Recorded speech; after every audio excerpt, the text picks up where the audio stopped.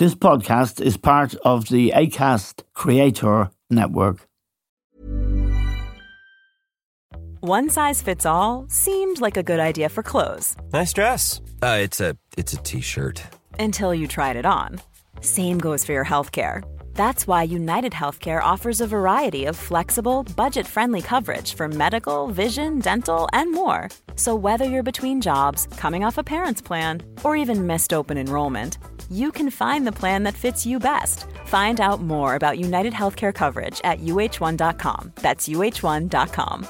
Quality sleep is essential. That's why the Sleep Number Smart Bed is designed for your ever-evolving sleep needs. Need a bed that's firmer or softer on either side? Helps you sleep at a comfortable temperature? Sleep Number Smart Beds let you individualize your comfort, so you sleep better together. J.D. Power ranks Sleep Number number 1 in customer satisfaction with mattresses purchased in-store. And now, save 50% on the Sleep Number Limited Edition Smart Bed for a limited time. For J.D. Power 2023 award information, visit jdpower.com/awards. Only at a Sleep Number store or sleepnumber.com.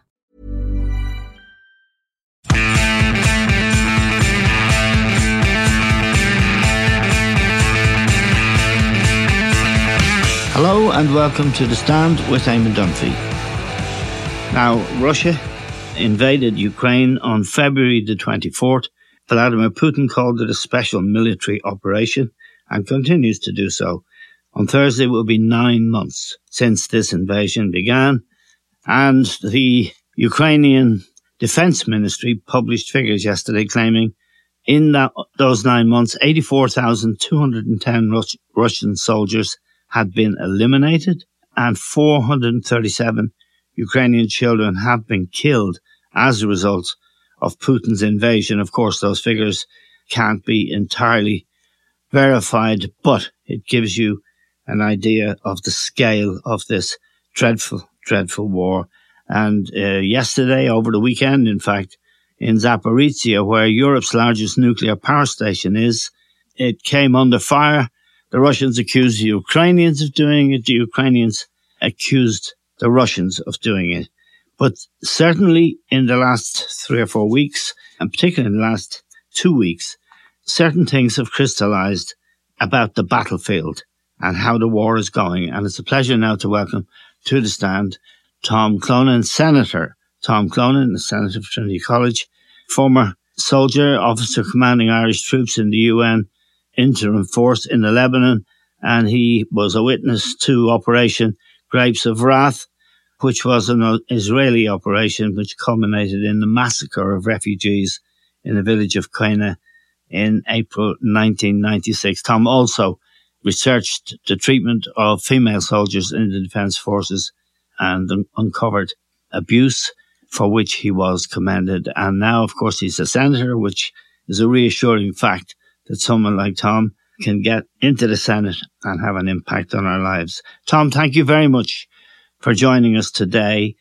It's hard to really grasp that we're 9 months into this war, the worst we've had since 1945 in Europe.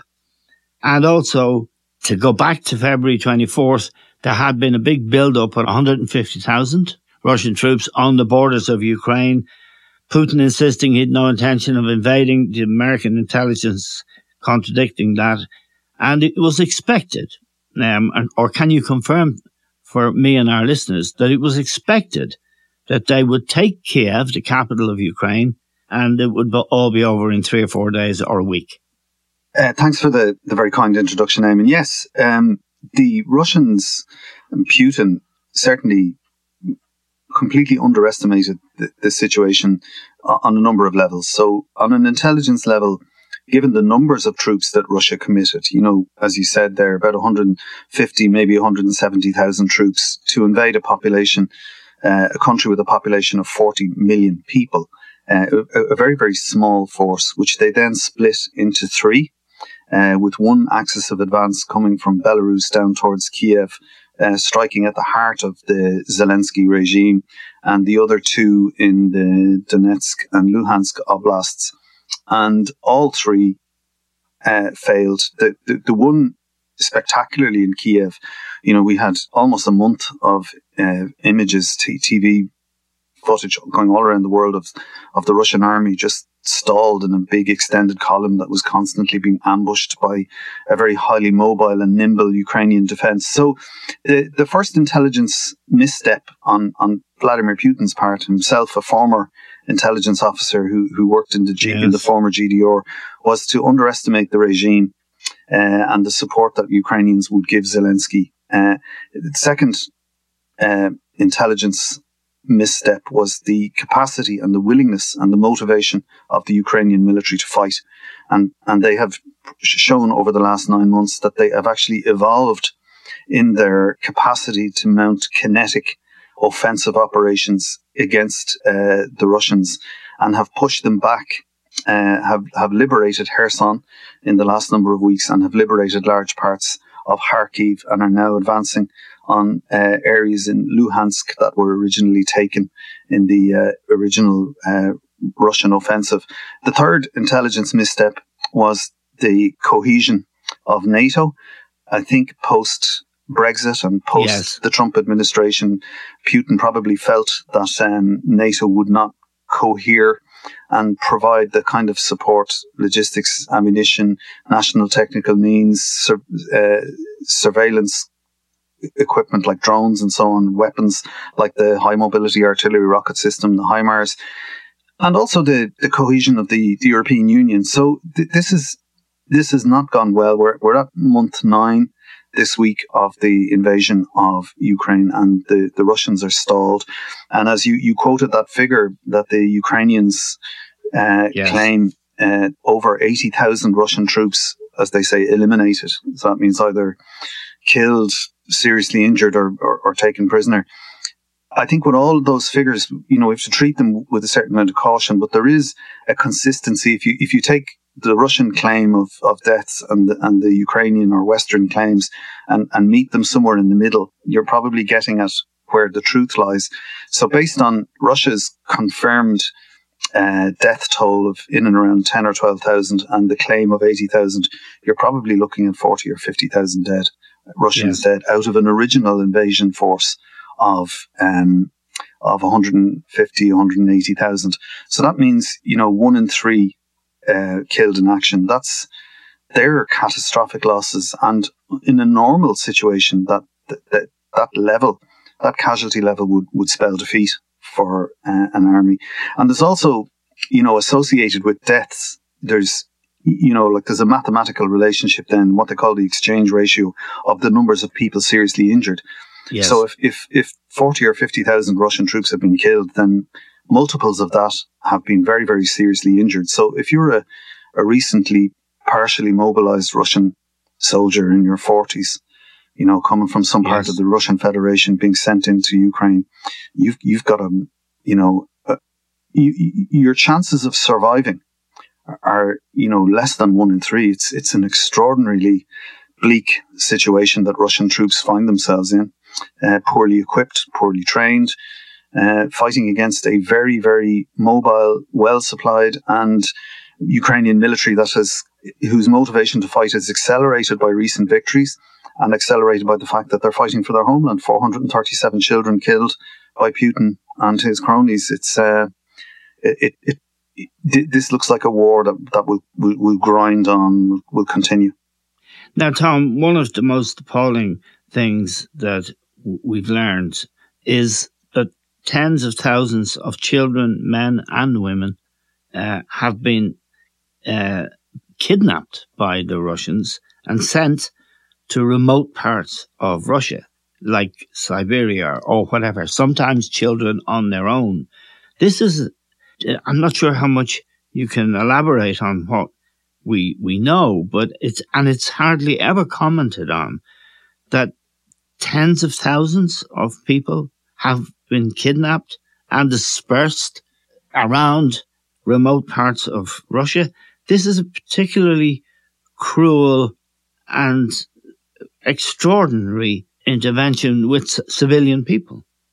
Well, it's a form of ethnic cleansing. And we saw that in the conflict in the former Yugoslavia during the 1990s, when you had ethnic groups like Serbs Croats or Muslims or Bosniaks, as they're referred to, being moved.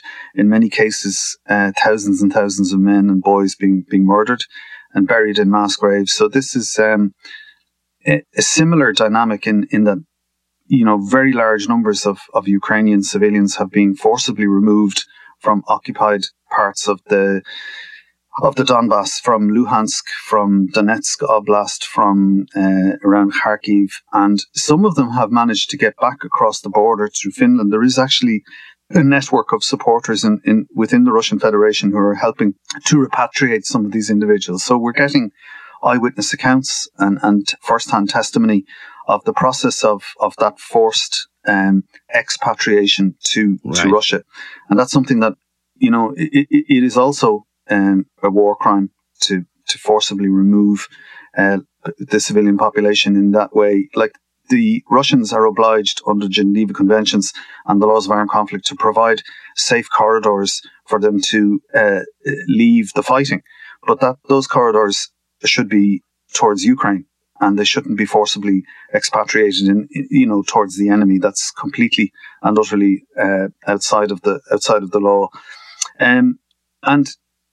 This pattern, this idea that that Putin wants to Russify the occupied part of Ukraine is also reinforced then by that plebiscite, or that series of plebiscites that took place to declare the occupied areas in 4 oblasts to be Russian soil. So it's all part of that same dynamic and that same fixation that Vladimir Putin has with Ukraine as part of the greater Russia, that it's part of the Rodina, the motherland, and effectively, though, he would see it as the gateway across the North European plain to Russia, and vice versa, the gateway from Russia into Central and Eastern Europe.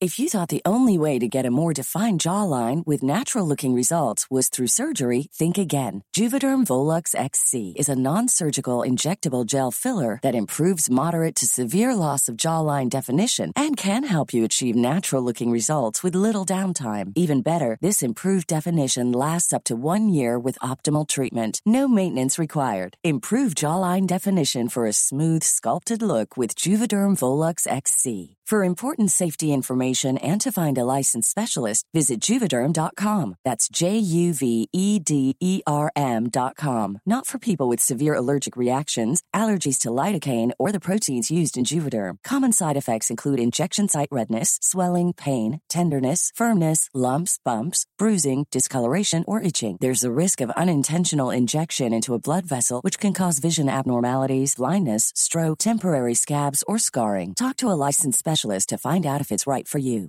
Imagine the softest sheets you've ever felt. Now imagine them getting even softer over time. That's what you'll feel with Boll & Branch's organic cotton sheets. In a recent customer survey, 96% replied that Boll & Branch sheets get softer with every wash. Start getting your best night's sleep in these sheets that get softer and softer for years to come. Try their sheets with a 30-night guarantee. Plus, get 15% off your first order at bollandbranch.com. Code BUTTERY. Exclusions apply. See site for details. Burrow's furniture is built for the way you live. From ensuring easy assembly and disassembly to honoring highly requested new colors for their award-winning seating, they always have their customers in mind. Their modular seating is made out of durable materials to last and grow with you. And with Burrow, you always get fast, free shipping. Get up to 60% off during Burrow's Memorial Day sale at burrow.com/ACAST. That's burrow.com/ACAST. burrow.com/ACAST.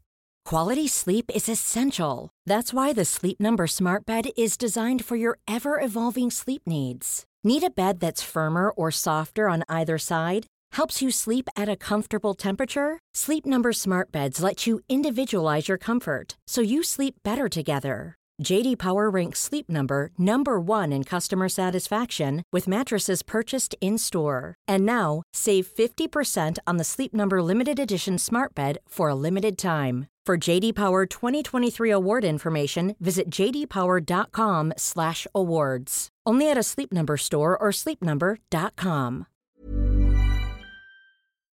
Let me ask you about the latest developments. First of all, General Surovikin, who is known as General Armageddon, he came into this conflict, took over command of the Russian army about a month ago.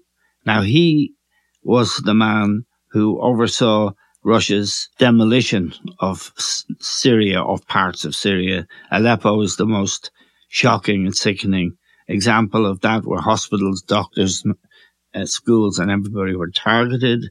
He also was involved with the Russians in Chechnya, where he also leveled parts of Grozny, for example, which is a big city in Chechnya. Two questions. What we're seeing now in the latest is attacks on the infrastructure, the water supply in Ukraine, the energy supplies.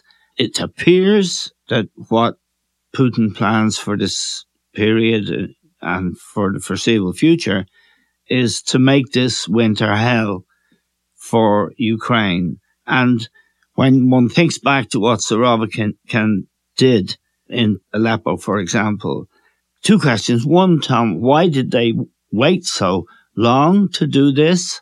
And is it a sign of a reflection of the fact that they've lost over 8,000 troops in what might be called conventional warfare? Or is it a sign of Putin's weakness and his inability to get an army that can win in Ukraine on the ground in places like Kherson, but also, it seems, in the Donbass, they're reclaiming territory there. And he has talked about the Crimea Peninsula, which is really going back pre-2014, when the Donbass and Crimea in 2008, I think. Yes. The appointment of Surovikin is a desperate measure. Surovikin, as you said, known as General Armageddon, oversaw the what was essentially an air and missile campaign in Syria.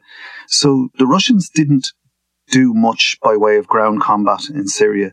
That ground combat, the urban fighting, was carried out by President Assad's troops, the Syrian Arab National Army, or SANA. They did the fighting, and the Russians provided air support with the assistance of the Iranians and an airbase that they set up just on the Mediterranean coast, on the border between Syria and Turkey. Now, so his appointment as overall commander at this juncture shows that after the sackings of dozens and dozens of generals by Putin, that their ground commanders, their field commanders, have been unable to mount successful conventional military operations. So they've now resorted to a very explicit campaign of terrorism, and they're targeting the civilian population this week, or rather last week.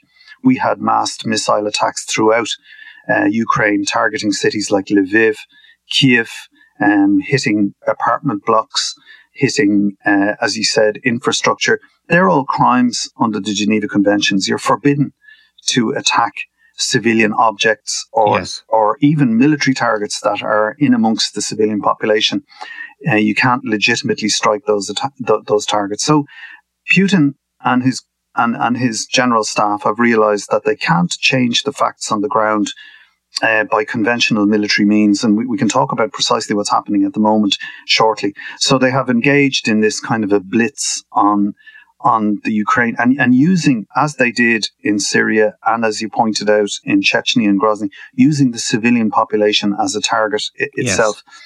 And really, that speaks to their failure on the ground. And countries that bomb cities in that way, if you think back to it reminds me a little bit of the V1 and the V2 bombing campaign at the end of World War II, where the Germans, unleashed what they call these Wunderwaffen or wonder weapons against the British. They're symptomatic of a regime that's lost contact with reality and can't legitimately fight using conventional means on the ground.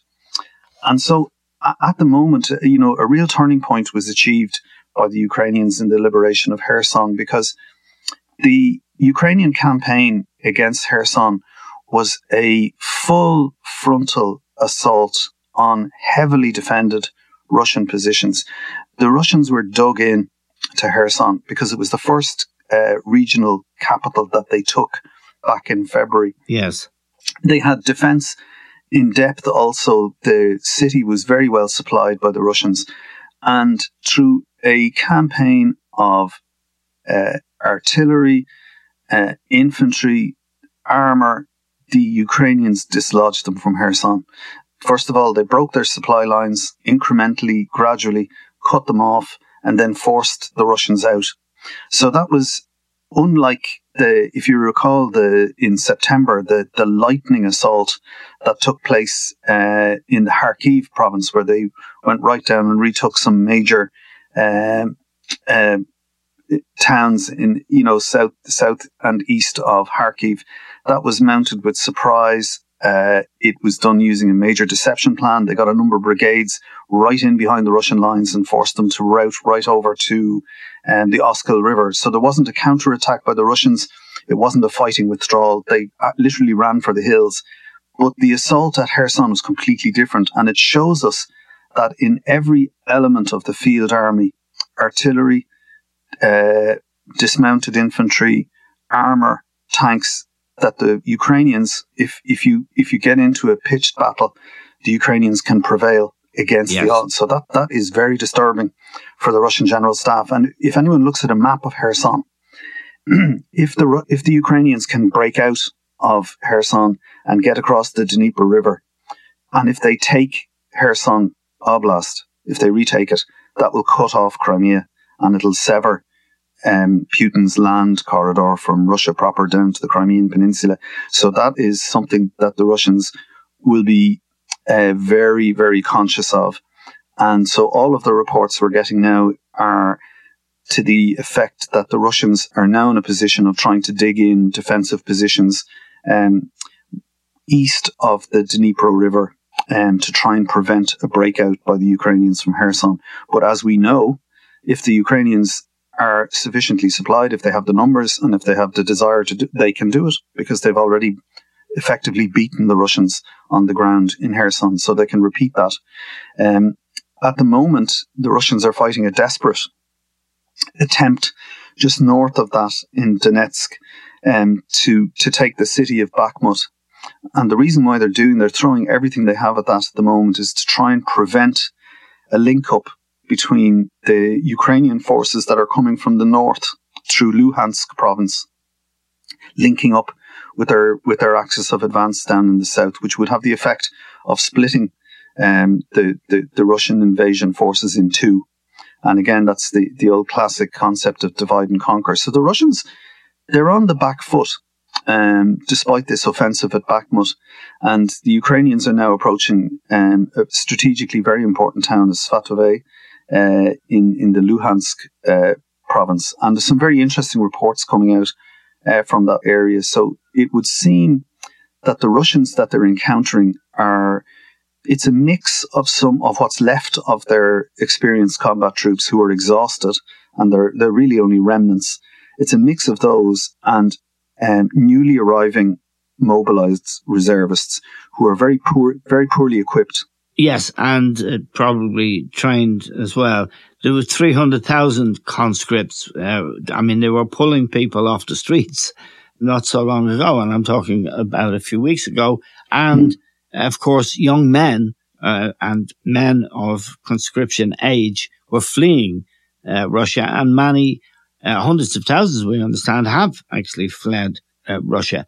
Let me ask you about the supply of, or what's possible in terms of defending yourself against this kind of shelling that we're seeing that's taking out water, energy supplies, electricity, and all of that. 40% in one night in the capital city, Kiev. Can you defend that? Has the West got can you have air cover to defend against that? And is the West supplying that? The Americans, for example, I know the Americans and Biden made a renewed commitment last week for billions of dollars, eye-watering sums. And there are Republicans now in this new Congress where they have a small majority who are questioning the commitment to Ukraine. But So, Sorry, go ahead, Tom. Yeah, so in relation to those missile attacks, 85 cruise missiles and Iranian, what they call these suicide drones, in one night last week. The Iranian drones that have been supplied are quite primitive. They fly at a fairly low speed, and they can be intercepted and taken out by air defense, fairly conventional air defense measures. The more sophisticated anti-missile systems, like the ones that the Israelis have, the Iron Dome system, and they're referred to as flycatcher systems. The Ukrainians have some of those already, and they are being supplied with more. But the problem is, it's such a massive country. Ukraine is, I think it's territorially, it's the vast. Second biggest country in Europe. Yeah, so in terms of landmass, I understand. It's impossible to provide that uniform protection. But despite that damage that's been done to the energy and water systems, that's not going to defeat the Ukrainians, because unlike the Syrians, the Ukrainians have support, massive support from their neighbours. I mean, as we speak, I think we have north of 60,000 Ukrainian refugees here in Ireland. So they've got the whole of Europe to support them, and it is going to be very bleak, and there will be casualties to the cold. It's as we speak, it's snowing in Kiev. It started to snow. The winter is setting in, but the Russians don't have a limitless supply of these missiles. It has actually been reported that in some cases they've been using air-to-air missiles in that role, using them as a direct fire missile, letting it go on a bearing and a trajectory, firing it willy-nilly at Ukrainian cities. This is, end game really for that kind of a strategy. And on the ground, there's been some very interesting reports in the defense of Svatove, which is in the Luhansk area.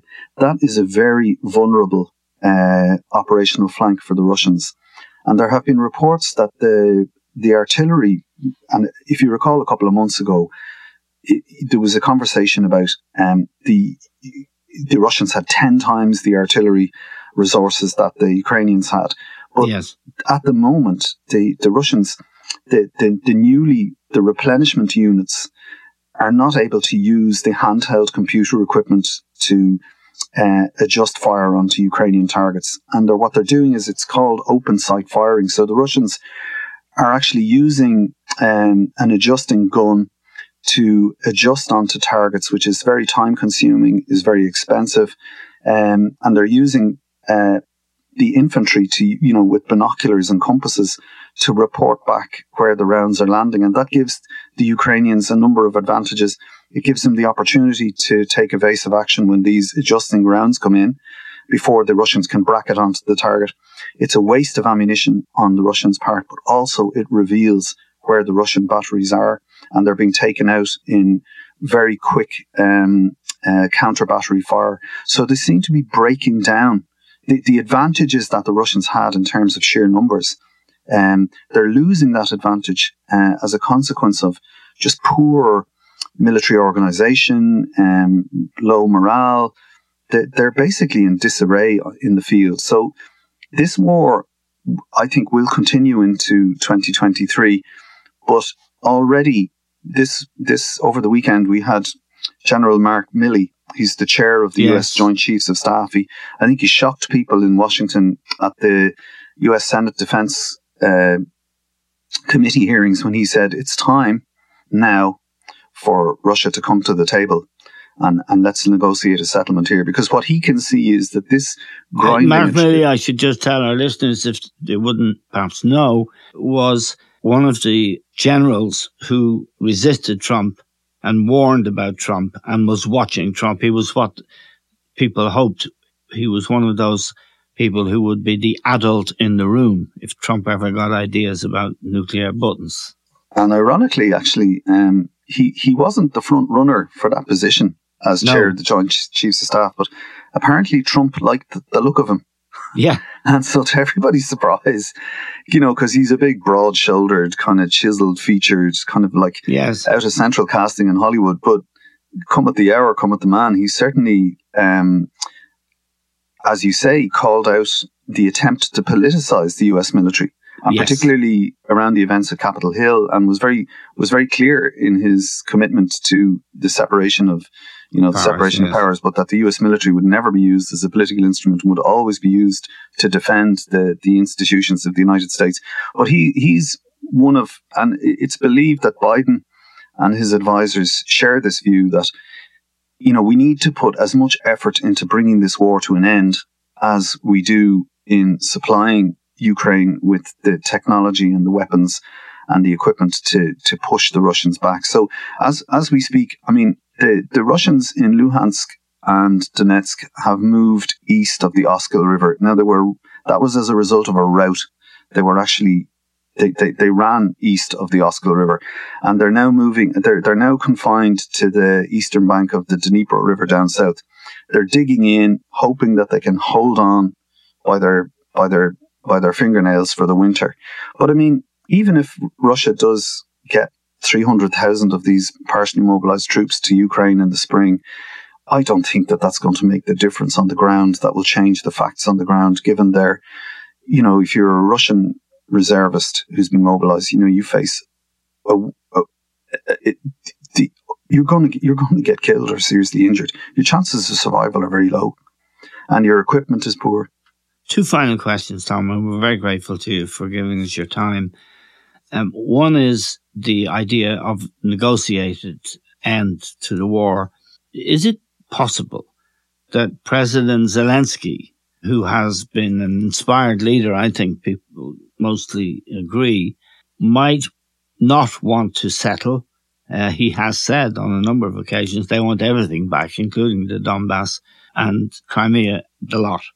Is it possible that he will resist if Americans and the Europeans and NATO, in fact, say, look, we're supporting you, but you need to settle and negotiate? That's one question. Second question is, and it may not be appropriate to ask you, but a lot of top Russian generals and officers are falling out of windows, committing suicide and disappearing. Is there bound to be on Putin the kind of pressure that he may find it difficult to resist? In other words, is he in any danger of running out of time? Yeah. So I'll answer the second question first. I'll answer your questions in reverse order. The more people that are defenestrated, that fall out of windows or are sacked, when you're sacked from a very high position in the Kremlin, your family suffers. Yes. And your network, you lose power. Yes. You go from being an apparatchik and being on the inside to being completely beyond the pale, and they suffer terribly. So as he goes down through the food chain, sacking, and in some cases people dying in very suspicious circumstances, you're eventually going to arrive at a tier of people who say, well, it's going to be me in 2 weeks' time, so I'm going to use this opportunity. So the risk of Putin being ousted increases with every round of purge like that. And, these hard men, these dictators, people like Ceausescu, like Gaddafi, they always appear impenetrable and unassailable. But when they unravel very, very quickly. The Ceausescu appearance on the balcony with his wife, which was on the day of his downfall, he thought he was going to be acclaimed. And he didn't realize that people were screaming for his head. And I'd heard at the outset of this conflict that apparently, well, it's rumored that Putin was obsessed with the footage of Gaddafi's final moments, that he kept this and would play it over and over again. Gaddafi found in a culvert, pulled out of it, and then beaten and essentially executed or murdered, and his bloody body displayed on the bonnet of a truck, and people waving his pistol around. And apparently, Putin saw how NATO accelerated that process in Libya and feared that one day something like that might be used to get at him. And so the other question was about if Zelensky gets out, gets out of control and says to everybody, we've got to win this and we're taking everything back. He's, if nothing, he's a realist, and we don't know. Right. We don't know what the Ukrainian losses are, but if there's 50,000 Russian dead, we can be certain that tens of thousands of Ukrainian soldiers have been killed, and they're suffering. But so there's a limit to the exploitation of your national asset in that way. Yes. His troops have been fighting now for 9 months. They'll be approaching exhaustion as winter sets in. And who's going to win this? Battles on the ground will be won by the side that has the most people and the most stuff and equipment in the right place at the right time. This is going to be a war of endurance now. Who can suffer the most and sustain the most? And that's finite for certainly for Ukraine because of the nature of it as a democracy. I think the Russians could probably continue and pour all their young boys into this meat grinder. And I feel very sorry for Russian soldiers and for Ukrainian soldiers that are caught up in this, and for the civilians. So it has to come to an end. But if Zelensky can negotiate from a position of strength, ultimately what I would hope is that Ukraine will be brought very quickly into the European Union. There'll be a massive investment program in rebuilding Ukraine. Yes. It'll become a successful, vibrant economy. And that, as a message to Russia, is more powerful than any missile or any piece of technology that you could supply in the field. Okay, Senator Tom Clonan, thank you very much for joining us on the stand. We're extremely grateful to you for that analysis. And we're grateful to all of you for listening. Of course, that's all we have time for now. We'll talk to you soon.